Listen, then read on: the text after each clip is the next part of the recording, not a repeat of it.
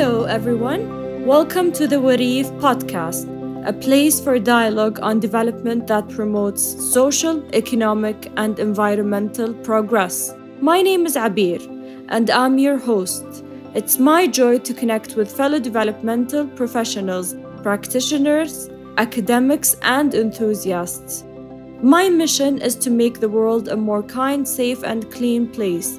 I believe even small steps in the right direction can cause a chain reaction towards larger positive impact. Let's meet our guests and learn how they're working towards a better world.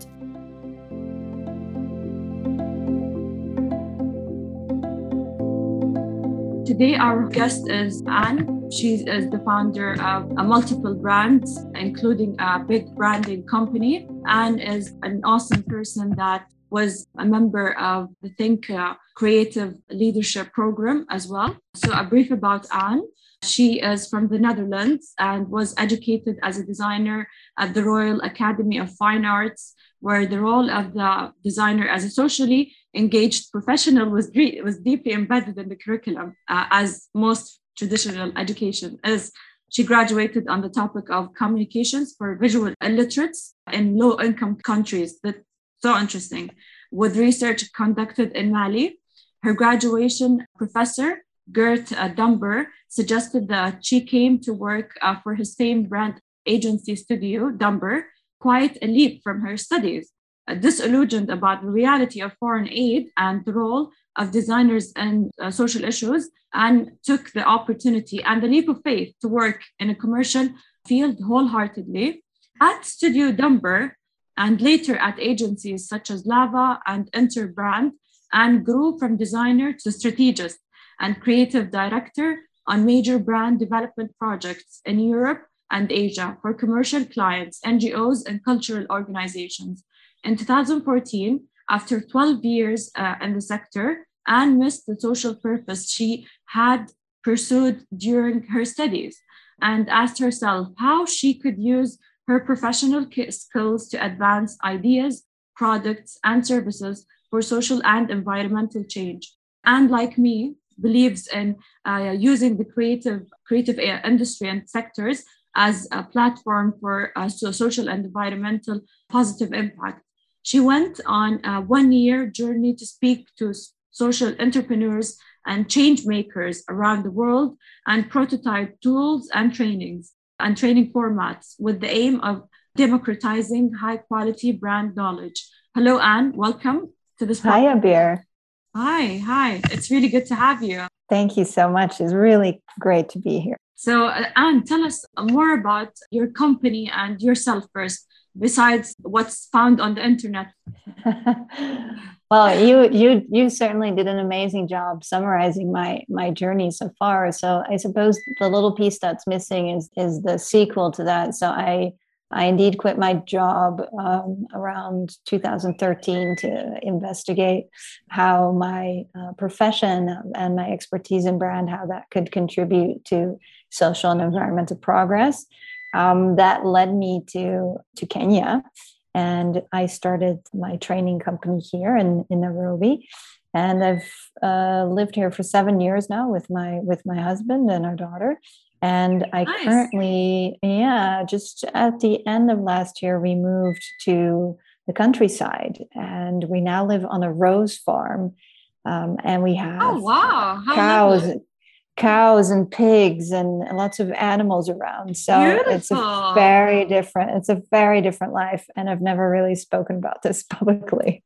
Wow, that's really beautiful. So how do you think that living in a remote area helps creatives like you be more creative? That's a very interesting thought. I think for me, out of necessity, because it's half an hour to the nearest supermarket, I think we've had to create a lot of structure. So life is all about structure. And I think for me, that leaves a lot more headspace, and headspace equals kind of space for creative ideas. That's different than in the city, where you get a lot of impulses from kind of the urban environment, but you also have a lot more flexibility, and that also can create some chaos. For me, a lot of impulses means sometimes, the head gets too full and it becomes hard. Like all the ideas are standing behind the door, kind of all waiting to run out. And the result of that is often that none of the ideas come out because it's just simply too crowded at the door. So, and I'll go a little bit outside of the narrative because I was really impressed with your biography when you mentioned that you wrote something about visual illiterates in low-income countries such as Mali. Yeah. Can you tell us more about that? It's really interesting. During my studies between 2000 and 2004, my mentor, Gerrit Dunbar, made me aware of this issue of visual illiteracy, which I'd never heard about. So this is the concept that people who don't learn how to read and write often also don't learn how to read and write images. So imagine that as a child growing up in a culture where there's a lot of written sources, you do things like puzzles, you learn how to read, but you also see a lot of pictograms and you see a lot of photographs. But those are all constructs. So we don't realize that as humanity, we've had to evolve over time to understand what is actually a photograph and what does a pictogram represent. And so we're trained in those things over time. And I thought it was a really interesting topic. And so I thought I would apply that to a campaign in the healthcare space. So what I looked into was how might we design a campaign for visual illiterates on the subject of HIV/AIDS. And Mali in particular was at that point a very peaceful, very stable country where there was a low literacy rate and HIV/AIDS was fast becoming an issue. Yeah. And I thought it's a really interesting environment to test how well is visual communication actually suited to communicating some of these complex ideas. And I noticed that development organizations, for instance, were using posters and information leaflets, using a lot of visual language because they thought, okay, people can't read, so let's use images, let's use photos and pictograms. And it actually turns out that, a lot of that wasn't effective. And so one of the funny things that I immediately noticed was they were using a lot of color coding. So like red is for behavior that is wrong and green is for behavior that's right. But that really comes from decades of being a part of a society where you have traffic lights and you get used to this idea that red is stop and green is go. But in a country where there is no traffic lights, do you also have those associations? And then it very quickly turned out that this poster that a German development organization was distributing actually wasn't helpful for people who were reading the information because it showed all these different like activities which were at risk for HIV/AIDS contraction or not with color coding. But like no one who looks at that actually sees that color coding. They also the colors of the Mali flag, which is red, yellow, and green. It's phenomenology, actually. Yeah. And you know something, Anne, I studied neuroaesthetics, and my supervisor was the founder of the field of neuroaesthetics. He's the oldest faculty at UCL. His name is and he's the person that discovered the place in the mind and the primary visual cortex, which is called P4, that is responsible to get activated, look at colors. And he always tells me that color is not subjective, it's relative. Color is, there's something called color constancy. It's you should read about that. Interesting. Making notes. It's about you. Yeah, it's about you. But there's something called color constancy, which means that people see colors differently. What makes you think that apple is green, it's not blue, something like that. Like it's really very cool. I'll send you some information about that if you're interested. Yeah, and also I was really I really liked some stuff. I loved the whole biography. But I want to ask you something before delving deep into other questions. As I understood from your work, you like to link the creative industries with the NGOs and social impact. Is that true? Absolutely. So one of the things that, like, my big insight in that 1 year of travel was on different levels. So first of all, what I noticed is that a lot of social entrepreneurs and people pursuing impact, whether that's through a business or an NGO or an educational organization, a lot of them miss kind of, a knowledge base for like, hey, what is a brand and how could we build stronger brands? So there's an element of knowledge that's missing. Of course, you always work or you tend to have smaller budgets to realize your ambitions than commercial companies do. But the third element was also networking. So what I noticed was that a lot of organizations in this space simply didn't know the right people and the people who had the knowledge that was relevant to them in order to build stronger brands. And in some cases, that's strategists, but in many cases also that's creatives. And I think that's because we tend to build bonding networks instead of bridging networks. So bonding networks are networks where you bond over a particular profession or around a set of values. And so that means engineers know a lot of engineers, and social entrepreneurs know a lot of other social entrepreneurs, and brand people know a lot of brand people. And so building those bridging cultures, I think, is quite important. So what would you call brand people if they're not brand people? Yeah. Well, so brand people are, that's a really wide category. So in some cases, it's people who have been educated in marketing, communication, or design. There's actually very few people who are specialized specifically in brand. So very often brand is something that you come at through another specialization. And it has a lot of different shapes. So you have researchers who do consumer research and market trends. You have people who, you have digital marketing people, you have creatives, illustrators, designers, you have people who are specialized in typography. I mean, it's obviously a really broad range of people. Interesting. So how would you say, how important is branding and because there's a concept called development for communications. How important is branding for communications in the development world? Well, if you ask development people themselves, generally they would say it's quite low. It depends a little bit, generally people say, well, the work is the most important and the brand comes absolutely last. What's interesting, if you talk to the fundraisers, so the people in the organization who need to ensure that enough money comes in, they actually say, they say the exact opposite, which is like brand is really crucial because it helps to drive preference and choice of donors. So if you speak to people who kind of understand the role of brand at a different level, because let me go back one step. So what you hear is brand is not important because what people think about is visual identity. So they think about logos and they think about newsletters and they think about the stuff that kind of happens at the end of when everything is done, we send out some communication. But I think it's really important to take a different kind of mindset and think about like, okay, well, what is the mission that we're out to achieve in the world? Who do we need to get involved in that? And how can we position ourselves in the best possible way to attract the right audience at the right volume? And that's not just important for your fundraising, but it's also really important, for instance, in the talent that you're able to attract. So we see, for instance, for an organization like Macmillan Cancer Support, 50% of the people who apply for a job there cite the brand as the main reason to apply. So I think the brand can be a really important factor on a lot of different things. We even know from research here in Kenya that brand can actually help you to achieve a bigger impact. So there's an organization called Shujaz, which is a youth platform, a youth media platform here in Kenya. They reach 7.5. How do you pronounce that? Shujaz, SHUJAAZ.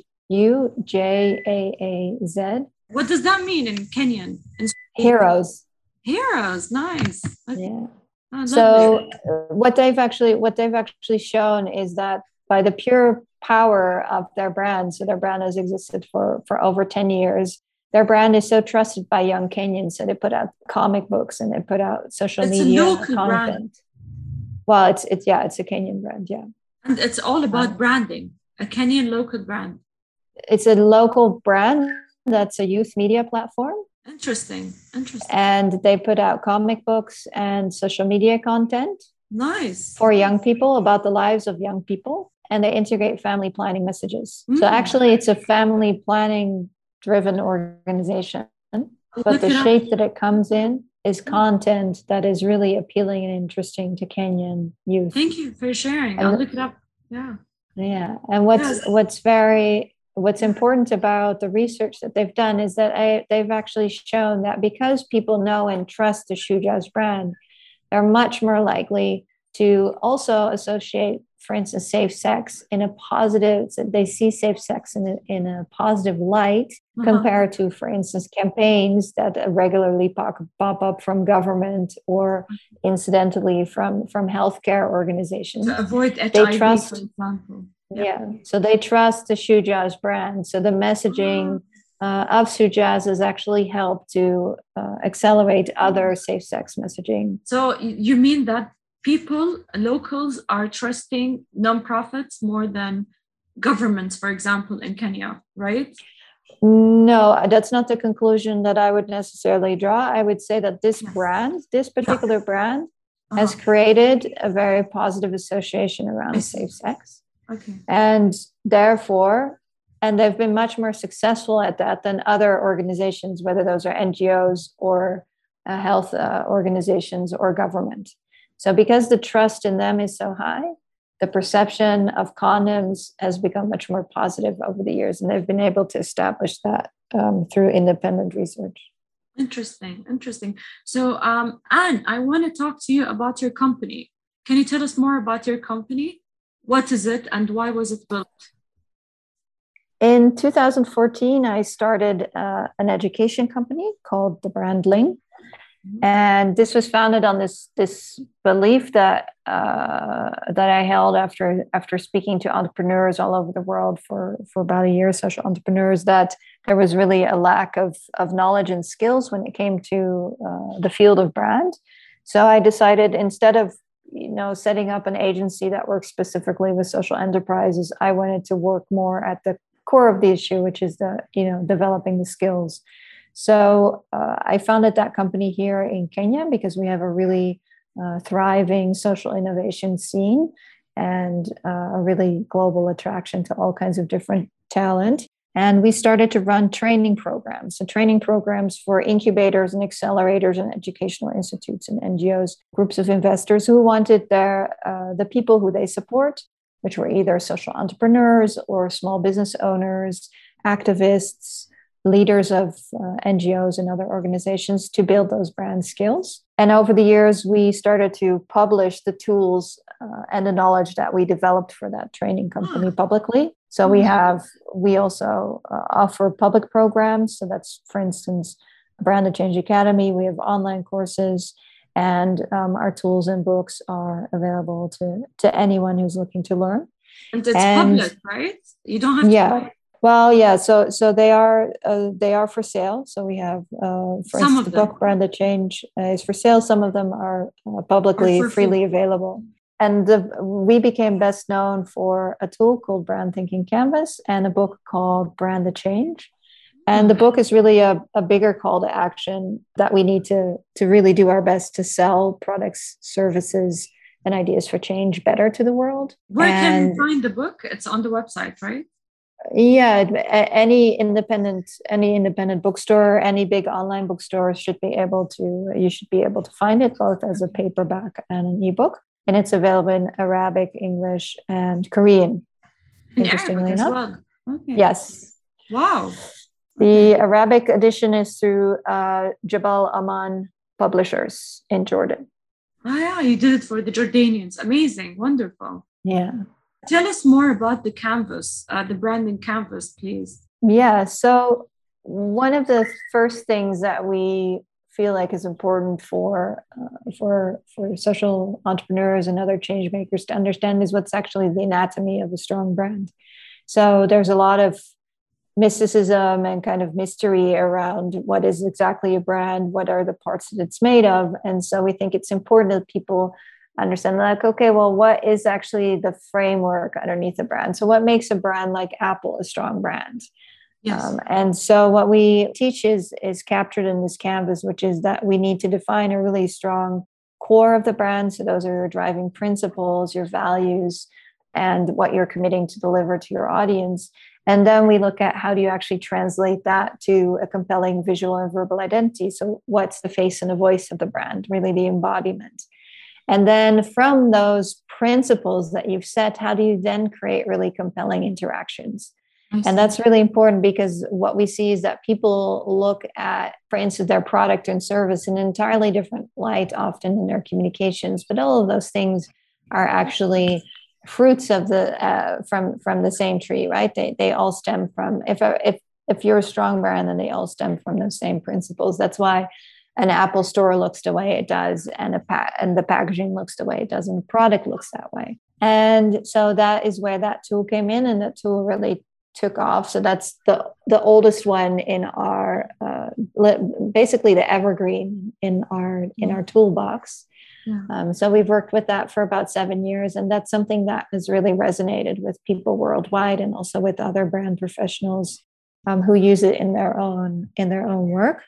And the canvas is part of the toolkit that we've released in the book. So Brand the Change, the book contains 23 different tools that help people build their own brand. So the canvas is the core tool of that, but there's many others. And that's all part of the course, the cohort of Branding the Change, right? So Brand the Change, the Academy, so that's our live program. This is one of the tools that's going to be in that course. Oh, yay. So just for the sake, the audience don't know, I'm part of that cohort. I'm so excited. That's why I'm asking. So, yeah. So I wanted to ask you also, Anne, dear. You quit your full-time job to start the company. What was the passion you had that allowed you to do that confidently? You took a leap of faith. Yeah, I think I probably missed a little macaroni in my head that says that this might be risky.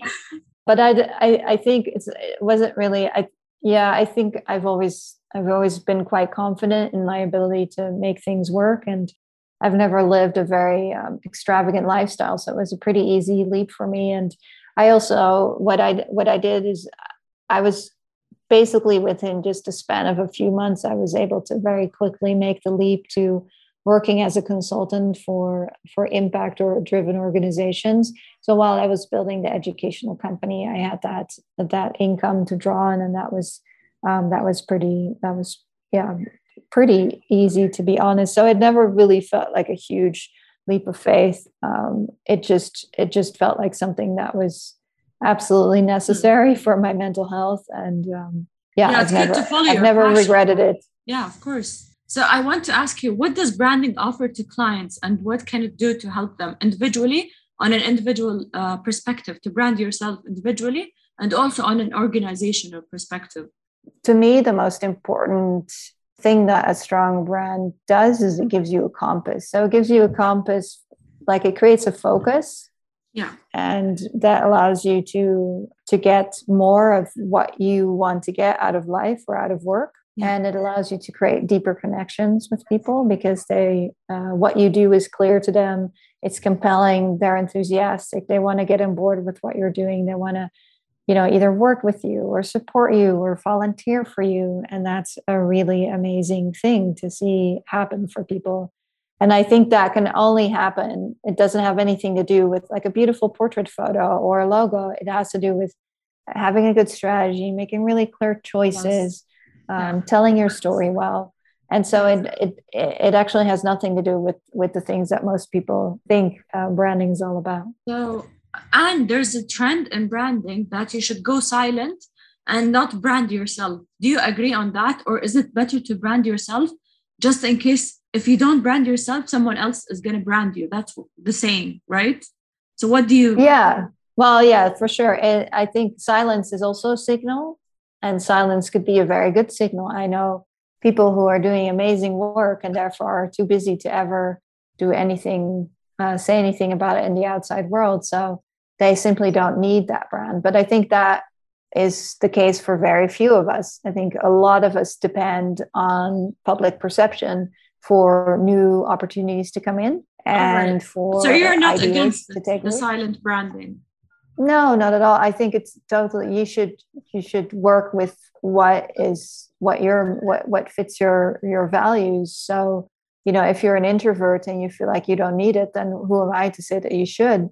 The only thing that I tend to think is that people of substance and people who really have something to offer with the world are generally have a harder time building that personal brand, because they are more reluctant to put themselves forward. They are often more collaborative. They're more modest. And so unfortunately, you see that, the people who would benefit from it most actually are using it the least. And that's, of course, something that I would like to see reversed. Great. So I want to ask you, do you find that a lot of companies need this branding help, even if they can't recognize it themselves? I think it should be in-house, or should it be outsourced? What do you think, the branding? I think you can only build a brand from the inside out. So you can't bring in an outside agency and say, here, they'll tell you what your values are, and they'll give you an identity, and then they'll implement, And then the they leave. stuff in your. Yeah. Yeah, it doesn't work. So that's why I started a training company. It's So you because train the companies it's about to do it in-house. yeah, it's about the mindset and the skill set. I see. So, and people don't come for this training if they don't recognize the need. Can you So give us an example of success of that, where you train people to do an in-house branding, like rejuvenation or whatever, without giving names of the brand, just an example?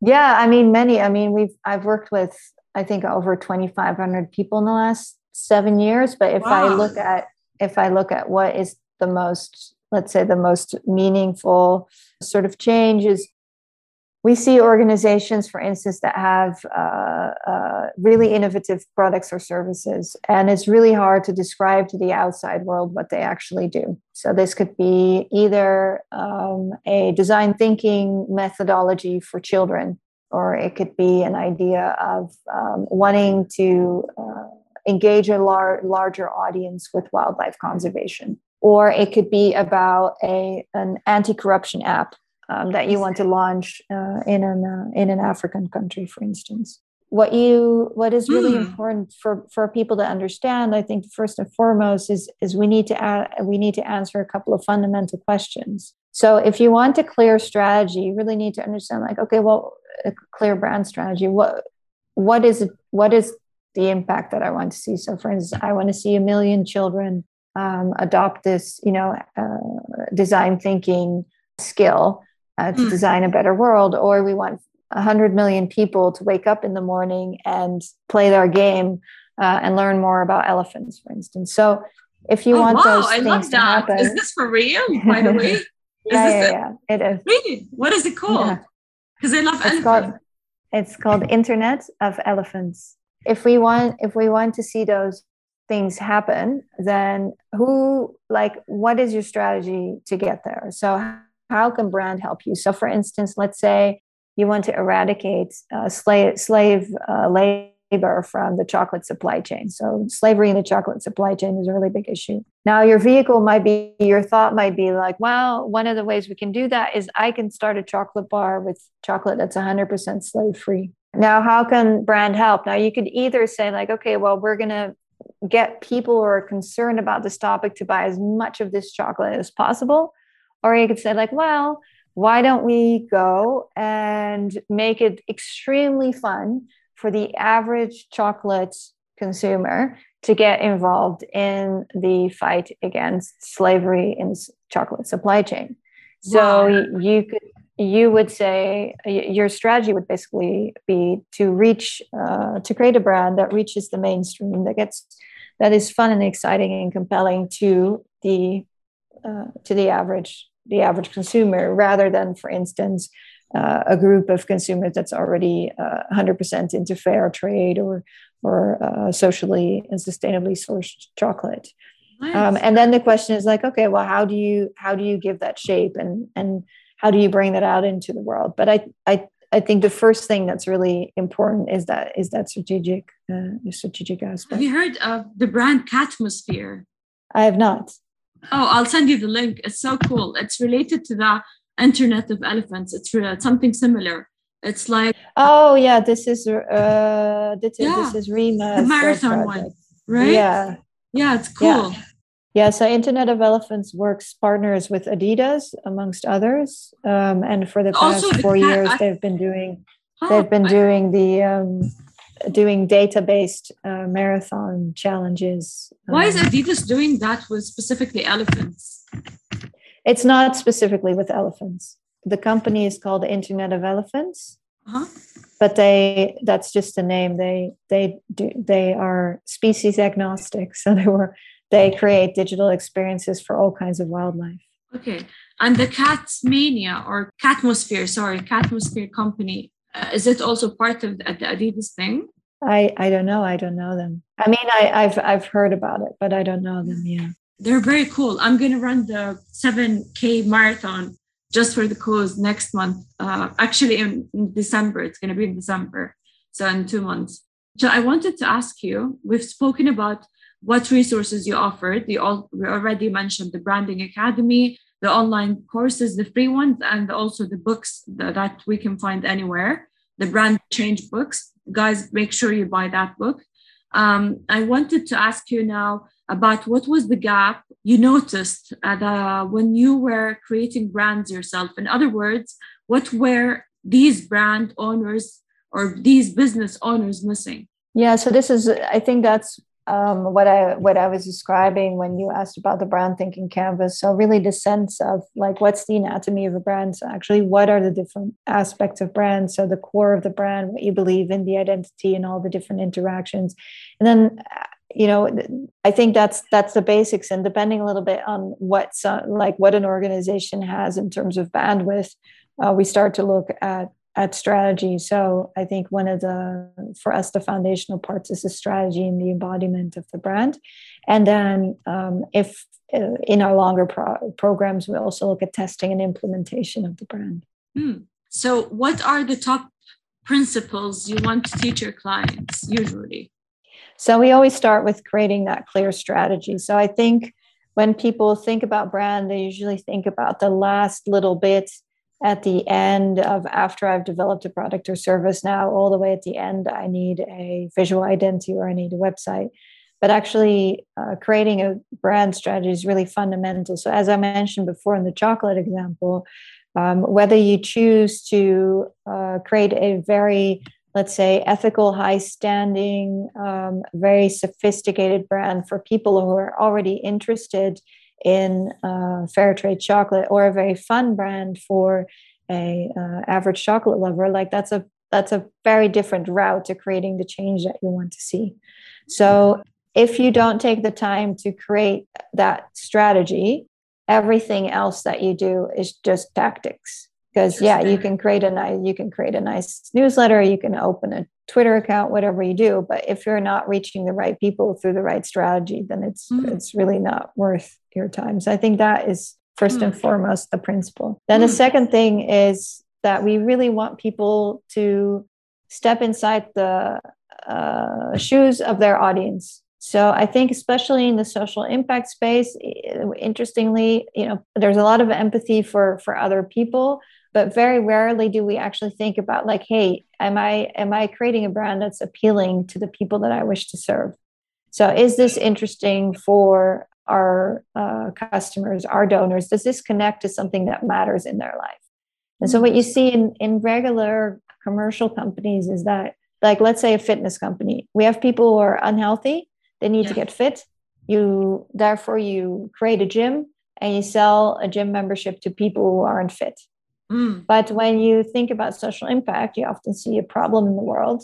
Then you think of a solution for that issue. And now you try to sell it. Yeah, but you try and sell that back to a group of people who's often not that invested in that problem. So you think like, okay, well, not everyone has access to clean water. Let's start a charity to fundraise for clean water. And let's tell people who have lots of water that it's really hard not to have any water and that they should be giving money. Or we have an issue with climate change.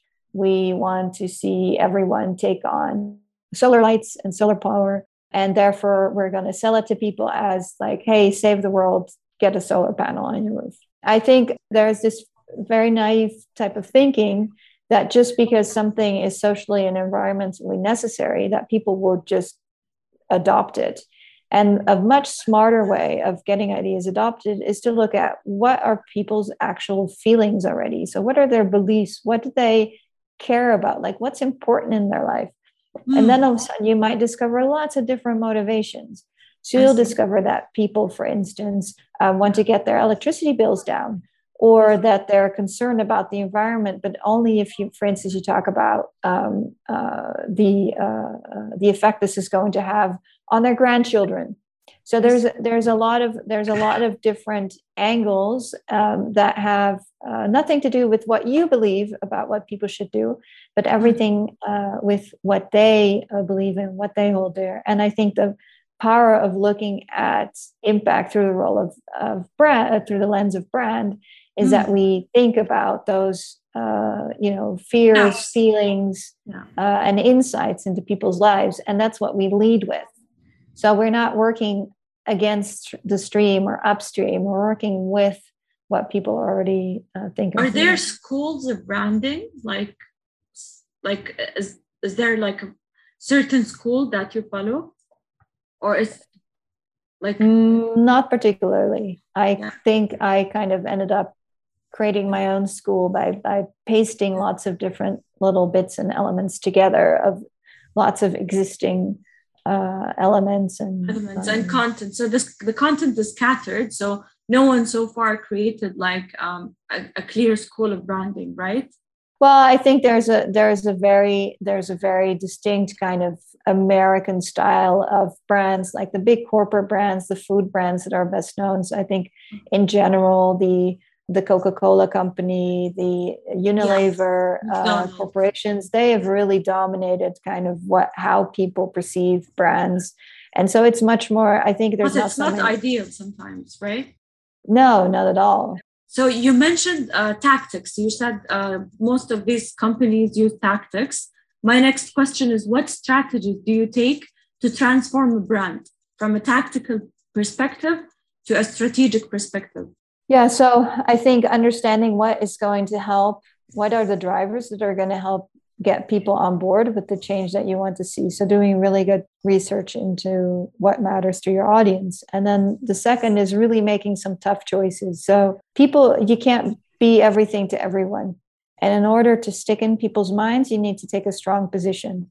So for instance, in the charity space, if you look at people who are interested in donating to help eradicate cancer. So cancer affects a lot of people in the world. There's a lot of us who feel like, I should donate some time or money to that cause.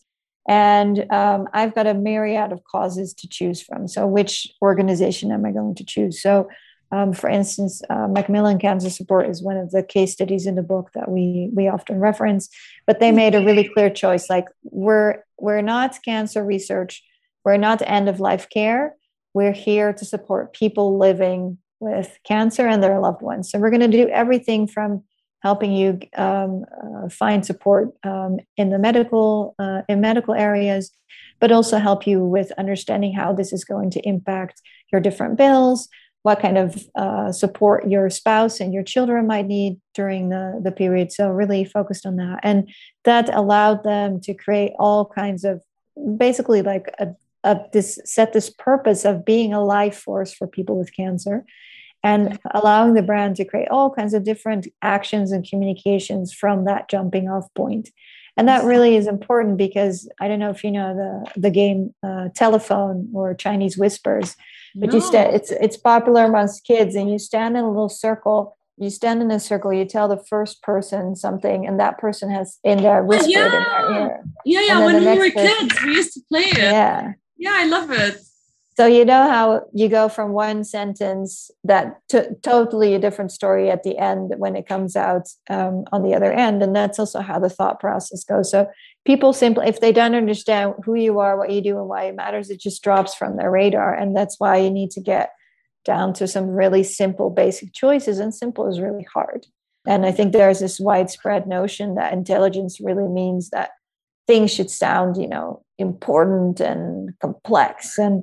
But actually, if you want to get a product to serve change into the hands of the right people and at the right volume, making those choices and making things simple for people to adopt is extremely important, from strategy level all the way to implementation. So you typically quote, "It takes a village to build a brand." That's end quote by you. What do you mean by this, and how do you use it in your company? I think there's this notion that brands are really built by these lone geniuses, these Steve Jobs type of characters who sit in a garage and think something up and launch it, and it's flawless and it's amazing and everyone will love it. And I think that's really a shame. I think there are some kind of, yes, of course, that's how some strong brands start. But for the majority, it's really about collaboration.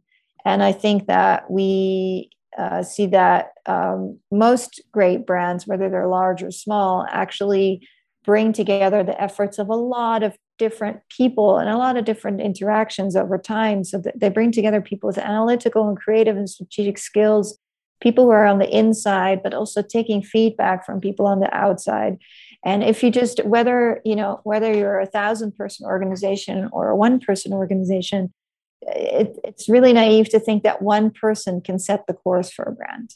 So I think this is something that is often really important for people who are building a brand for themselves, for them to realize, like, hey, we're not expecting you to know it all and do it all and make all these really difficult choices. It's what you need is a tribe of people around you who are going to support you on this journey. And that's also why, all of our learning experience are in groups. So we have an online community where we host online courses that are taken by groups of people who come together during events in groups, who collaborate, who brainstorm. We do live programs that bring together groups where peer coaching is really important, because it's really too much to think that you can just create something on your own and it'll be perfect, or that you create something on your own and it won't be perfect. Like there's such amazing benefits that come from collaboration in this field. Of course, definitely. So, Anne, if you can allow me, I'm going to talk about the long-term goals. What do you see? Where do you see the branding in 5 years from now, or your company? What we are steering it towards is that it's going to be 100% community-owned learning ecology. So that means that it's a space where a lot of individuals from all over the world can come together to learn about building strong brands together. Wonderful. And I was the source of that initially. So I think I've set up this call to action that I think was shared by a lot of different people that feel exactly the same. And together with a lot of different people, I've built this kind of movement and community over the years. And I don't need to be the eternal owner of that. And lots of different initiatives have sprung up in the meantime and are springing out from the community that we've built. And I think that those are all wonderful expressions of kind of the same idea. So yeah, I definitely, unless, there's something massively disruptive like COVID again, that's how I see the future. Hopefully not. Yeah. So do you see any other projects in the future to assist you in what the branding offers besides what you mentioned? Well, we've always had this really pretty amazing, crazy applications of our work. So I always say that we teach people to think like brand strategists. And we've been able to apply that in lots of different spaces. Just to give you an example, I worked with the Dutch Ministry of Defense. They wanted to actually see themselves much more as a peace building organization than, let's say, the Ministry of War.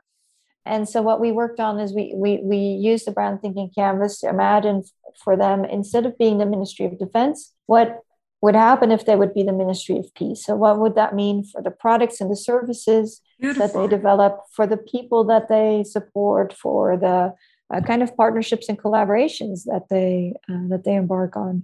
And I mean, obviously that was something that I could have never, ever thought of if I hadn't run into this really amazing female general, by the way. And another project that's very close to my heart was a project that I actually did in Saudi Arabia. Yeah, please tell us more about that. Yeah, so I'm from Saudi, by the way, if I haven't. Yeah.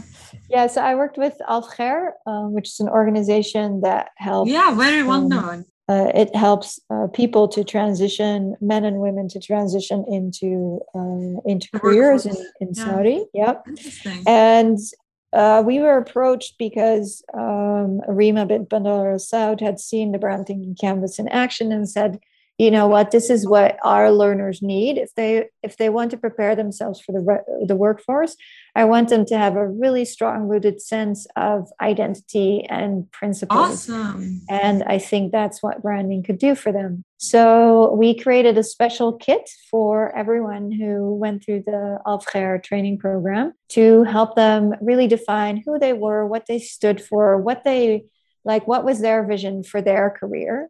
And how could they show that to the outside world in such a way that they could, be interesting and attractive to the employers that would help them to realize those ambitions.